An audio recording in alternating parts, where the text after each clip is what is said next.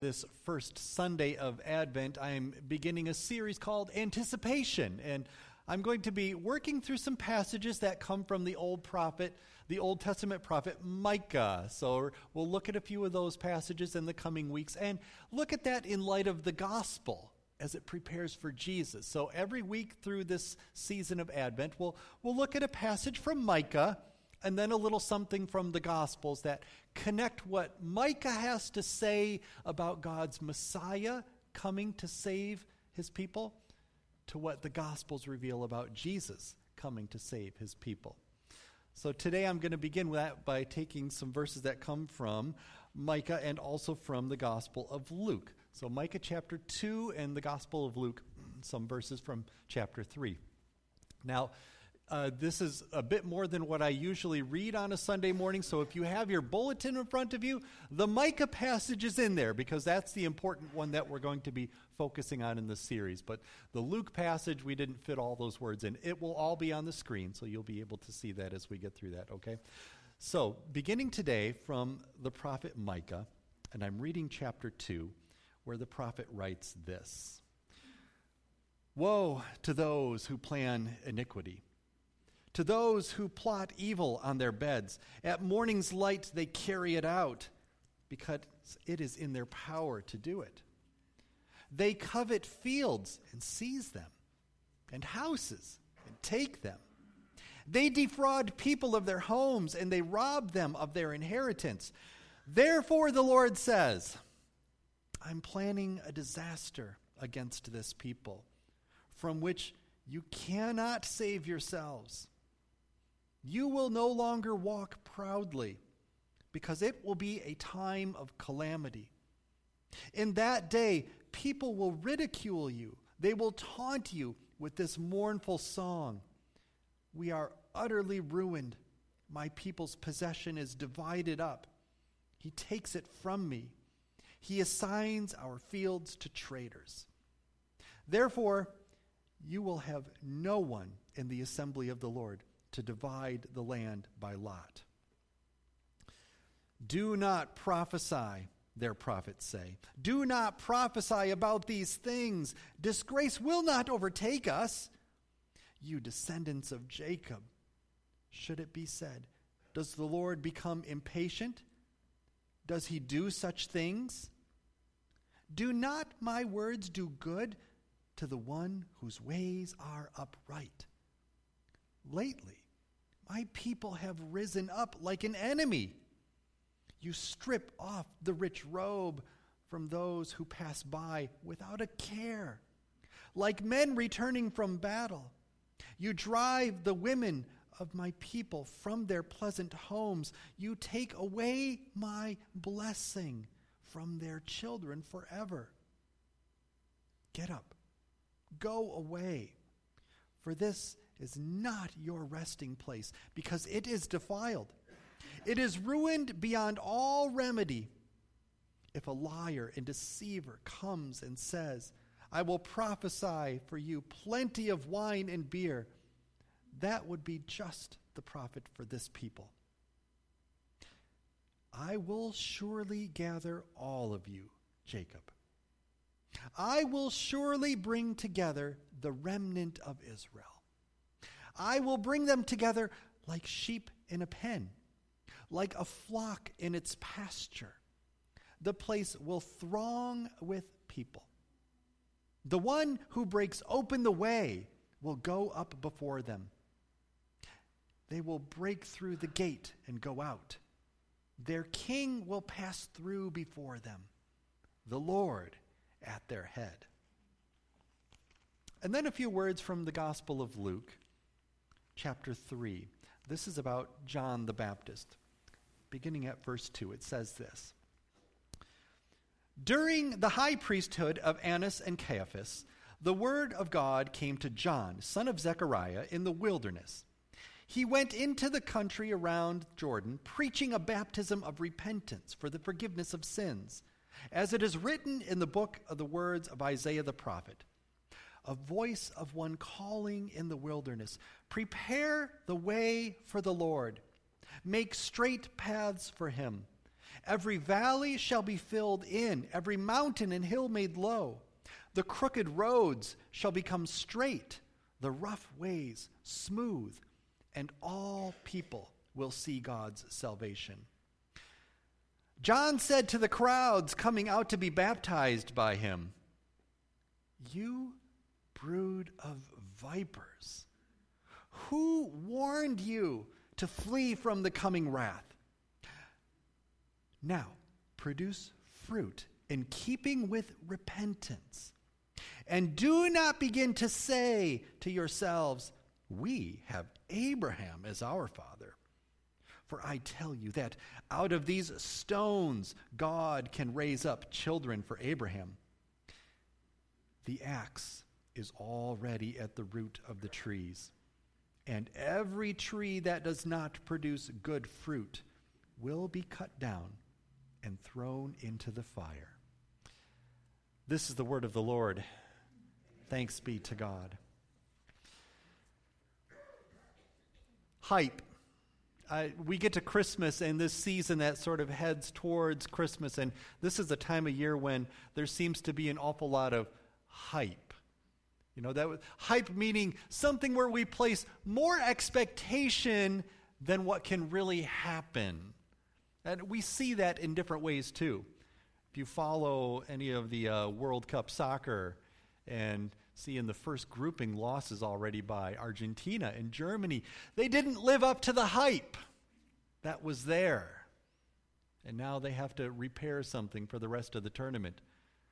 Or, okay, I guess I imagine for those that maybe watched a certain football game yesterday in which Wolverines lived up to a hype, but remember, if you've heard the statistic that goes with it, this was the first win that the Wolverines have had in Columbus at Ohio State in over 20 years since that's happened. It took them a long time and so many years without the hype to get to this point. We build up unrealistic expectations that just cannot last and stand forever. And I wonder around this Christmas time how much of that takes over. As we get into that holiday season and we look forward to Christmas, how much hype goes into that? Hype where we think to ourselves that we're getting ready for the perfect holiday season with happy family and friends and gifts that abound for everyone. And we build expectations around that with a hype that we can't always meet. Maybe there's a year or two when everything falls into place, but it seems like ongoing year after year. That's an awful lot for us to live up to. And we don't always do that or know that or experience that. So today we're beginning this season of Advent, and we're looking at the prophet Micah and talking about something of the hype that goes into what we know and celebrate every year as Christmas. And this is kind of a dark passage, isn't it, with Micah? There's an awful lot of judgment going on in this. It doesn't sound like Micah is really building up much hype here, but it almost sounds more like a warning that we start our Christmas season with that. But in that warning, in that judgment that we read about, there is a glimmer of hope, and a hope that sets us on a straight path towards what it is we really celebrate as we look forward to Christmas time. So let's figure that out. Let's see what Micah has to say about hope in ways that maybe get us past or around all of the hype that goes along with it, and see some realistic expectations for what it is we truly need at Christmas time. So, the prophet Micah. Here's what we know about Micah, that in the Old Testament times, that he lived and prophesied during the years between 750 and 686 BC. You know your dates that go back before date 0, they sort of count backwards from there. So going from 750 to 686. And we know this because there are 3 different kings that are mentioned during that prophecy of Micah: King Jotham, Ahaz, and Hezekiah. So that's how we can sort of plot those dates, when Micah lived and prophesied and what happened during that time. He would have lived and prophesied during the same time as Isaiah. So what you read about in Isaiah is similar things going on in the world at that time. Now, some of these prophecies that Micah gives, I didn't read anything from chapter 1. In chapter 1, there's a prophesied destruction of both Samaria and of Jerusalem. We're in a time already when the kingdom is divided, if you know your history of Old Testament Israel, that the kingdom of Judah to the south, where the tribe of Judah was, that's where the city of Jerusalem was. They had their own kingdom and their own king. And then all the tribes to the north in the kingdom of Israel had their own king as well. So they were separated kingdoms with 2 different kings at that time. During this time, some significant events happen. In particular, in the year 722 is when Samaria is conquered by the Assyrian Empire. Now, that would have been during the time of Micah. That this prophecy that, if you go back in chapter 1 and read about it, that Micah prophesies that Assyria will be defeated, that Samaria will be defeated by Assyria, that comes to pass actually relatively quickly in the time span that Micah lives. I think that sets up something that maybe is a little bit in the background that we should keep in mind here.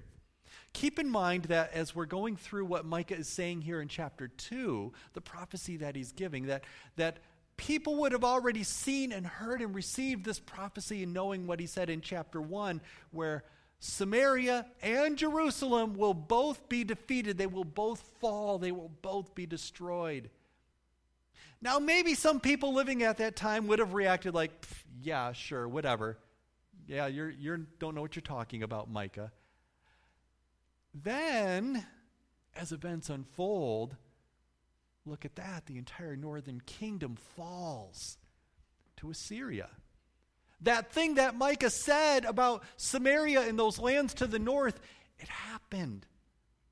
The thing that Micah warned them about, that God was going to come and allow this to take place, their destruction, it happened. Now I imagine if you're living during that time, especially if you're in the southern kingdom, in Judah, in Jerusalem, there might be a little bit of a double take here of, all right, so didn't he also say that Jerusalem is going to fall too? Imagine living through that time and perceiving that way. It seems like what Micah said is actually coming to pass.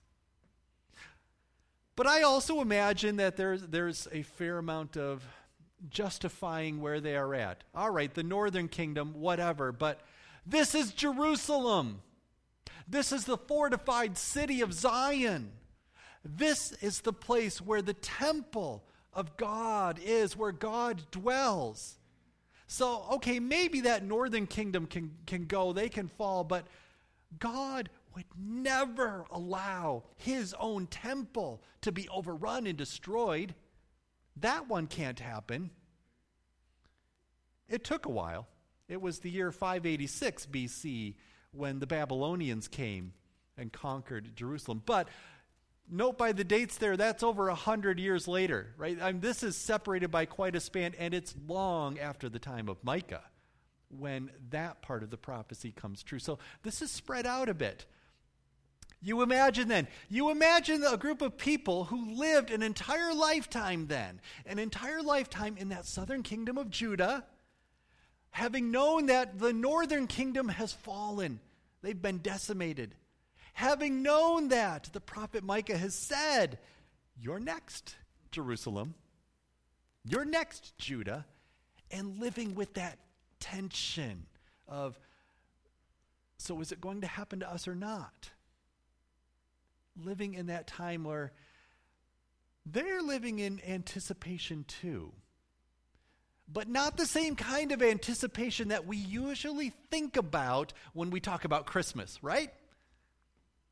When we talk about anticipation for Christmas, when we talk about anticipation for Advent, we're talking about all the things that we associate with Advent and Christmas: hope and love and joy and peace and angels coming to sing and shepherds going to worship and sing and share the glory of God, and the wise men come and bring their gifts and worship Jesus. We think about that kind of anticipation, don't we?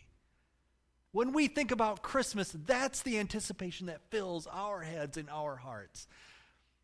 But I want us today just to imagine for a little bit what that other anticipation would have felt like for those people who lived an entire lifetime, a whole generation in Jerusalem, knowing what was said, the prophecy that was given, knowing that part of it's already happened and the northern kingdom has fallen. And will we be next?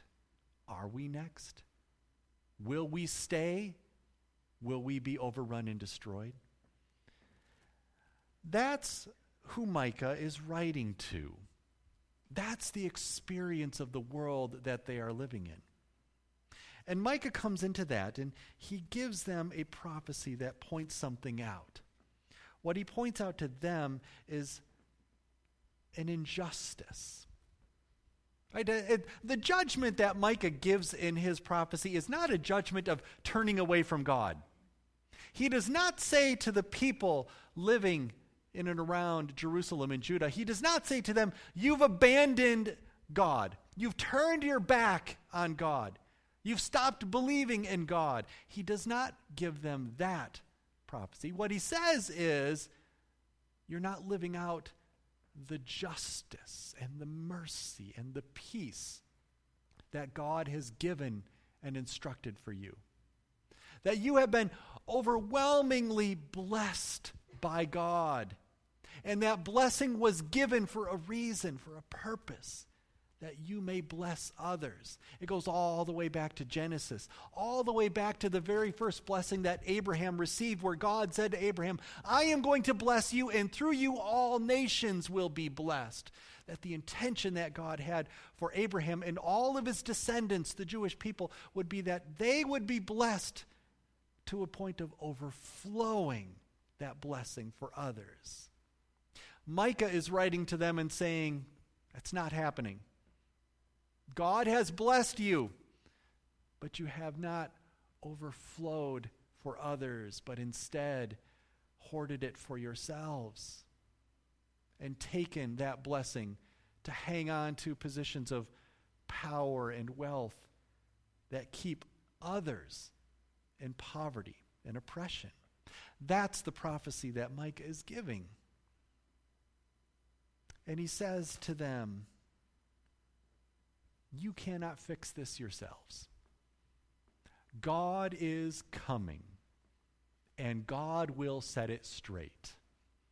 Now, in the time of Micah, that was not a pleasant thing for them, because it meant that their kingdom was destroyed. But God was going to come to do that, to correct them, to set them straight again. That's the message coming from Micah's prophecy here. That God's people needed correcting because they could not correct themselves. And in that, picking it up in the New Testament, that's what John the Baptist says too. That John the Baptist really kind of brings the same message to the people, doesn't he? That God's people need correcting, and guess what? You can't correct yourselves. God is coming to do it for you. Now, in the Old Testament, that came with an awful lot of destruction. But we know in the New Testament with Jesus that God sends his Savior to receive people in love. But the similar piece here, the piece that is common to both, is that God's people need correcting. The word that John used in the gospel that we read today, the word that John used was repentance. He preached a baptism of repentance. And he tells them, bear the fruit of repentance. that we are the ones that need correcting. I think that's good for us to start out with here on this first Sunday of Advent, because we are people who tend to want all the benefits of Christmas without the Advent, without the peace of anticipation that recognizes, but you know what? We are people who need correcting, and we can't do it ourselves. Only God can show up and do that for us, to correct us and to make us whole again. The message of the prophets then, the message that comes from Micah and the message that comes from John the Baptist is, prepare the way. That's what John says. Prepare the way, because God is coming to make you whole again.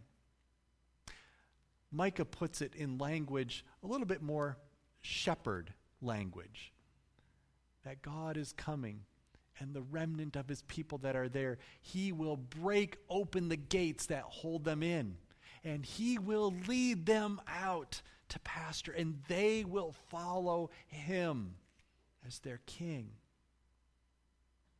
In both instances there, in Micah and in John, there's hope. That even in this recognition that we are people who need our hearts corrected and we cannot do it ourselves, there's hope. Hope that comes to us. We saw it in those last verses 12 and 13 of Micah chapter 2. And we also see it in what John the Baptist says in verses 7 through 9. Even though he talks about an axe that's ready to cut down the root and throw it away. But in the baptism of repentance, in bearing the fruit of repentance, God comes to us and makes us whole. We have something of an Advent hope in that. That what we anticipate here for God to come and correct a broken world. That God comes into a world that needs fixing. That's what we hold with Advent anticipation. A recognition, first of all, that we are broken people in a broken world, and God comes to fix what's broken. And so the message he gives to the prophets is a message to get ready.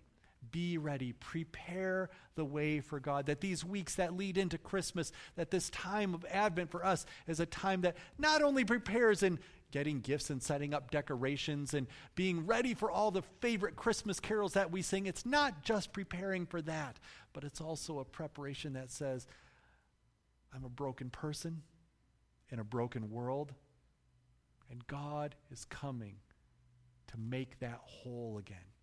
To make me whole again. So we get ready for that.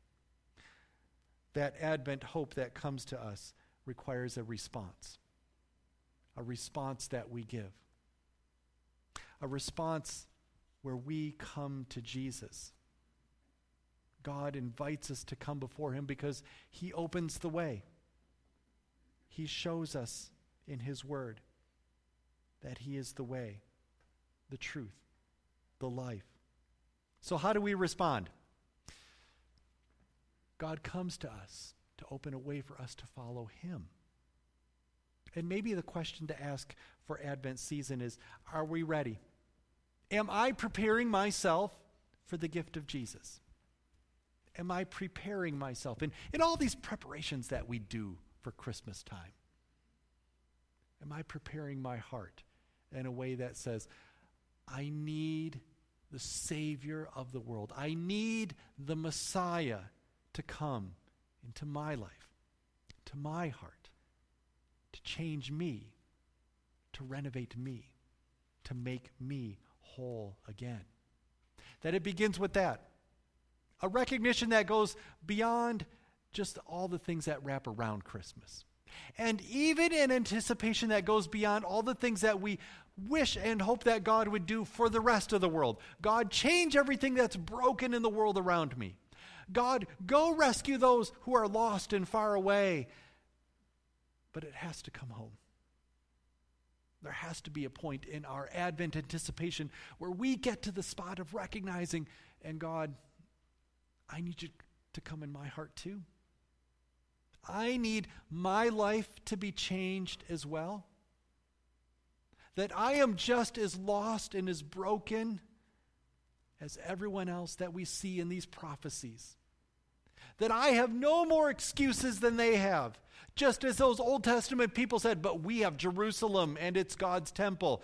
It'll never happen here.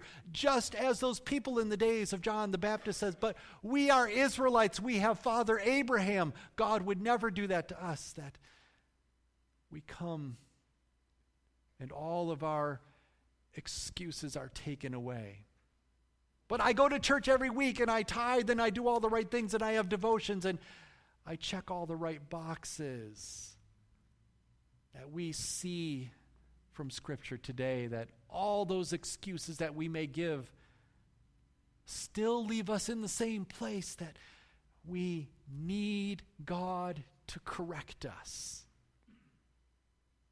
And we prepare during this season for God to come to us, that we may be made whole again by Him, because only God can do that with our hearts and with our lives. Let's pray together. God, we thank you for the gift of your word, and we thank you that in your word that you do promise to come to us and restore what's lost and what is broken. God, we're sorry for the times when we have put so much hype around this Christmas season in ways that we know we can't live up to. We're sorry for the times when maybe we've been anticipating the wrong things. And Lord, even as we look to hope, joy, love, peace, may we never forget that these things come to us because we need correcting. We need a Savior. We need you to make us whole again.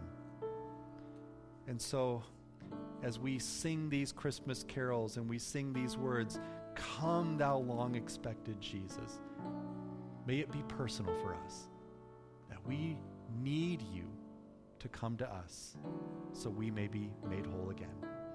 Pray this in the name of Jesus. Amen.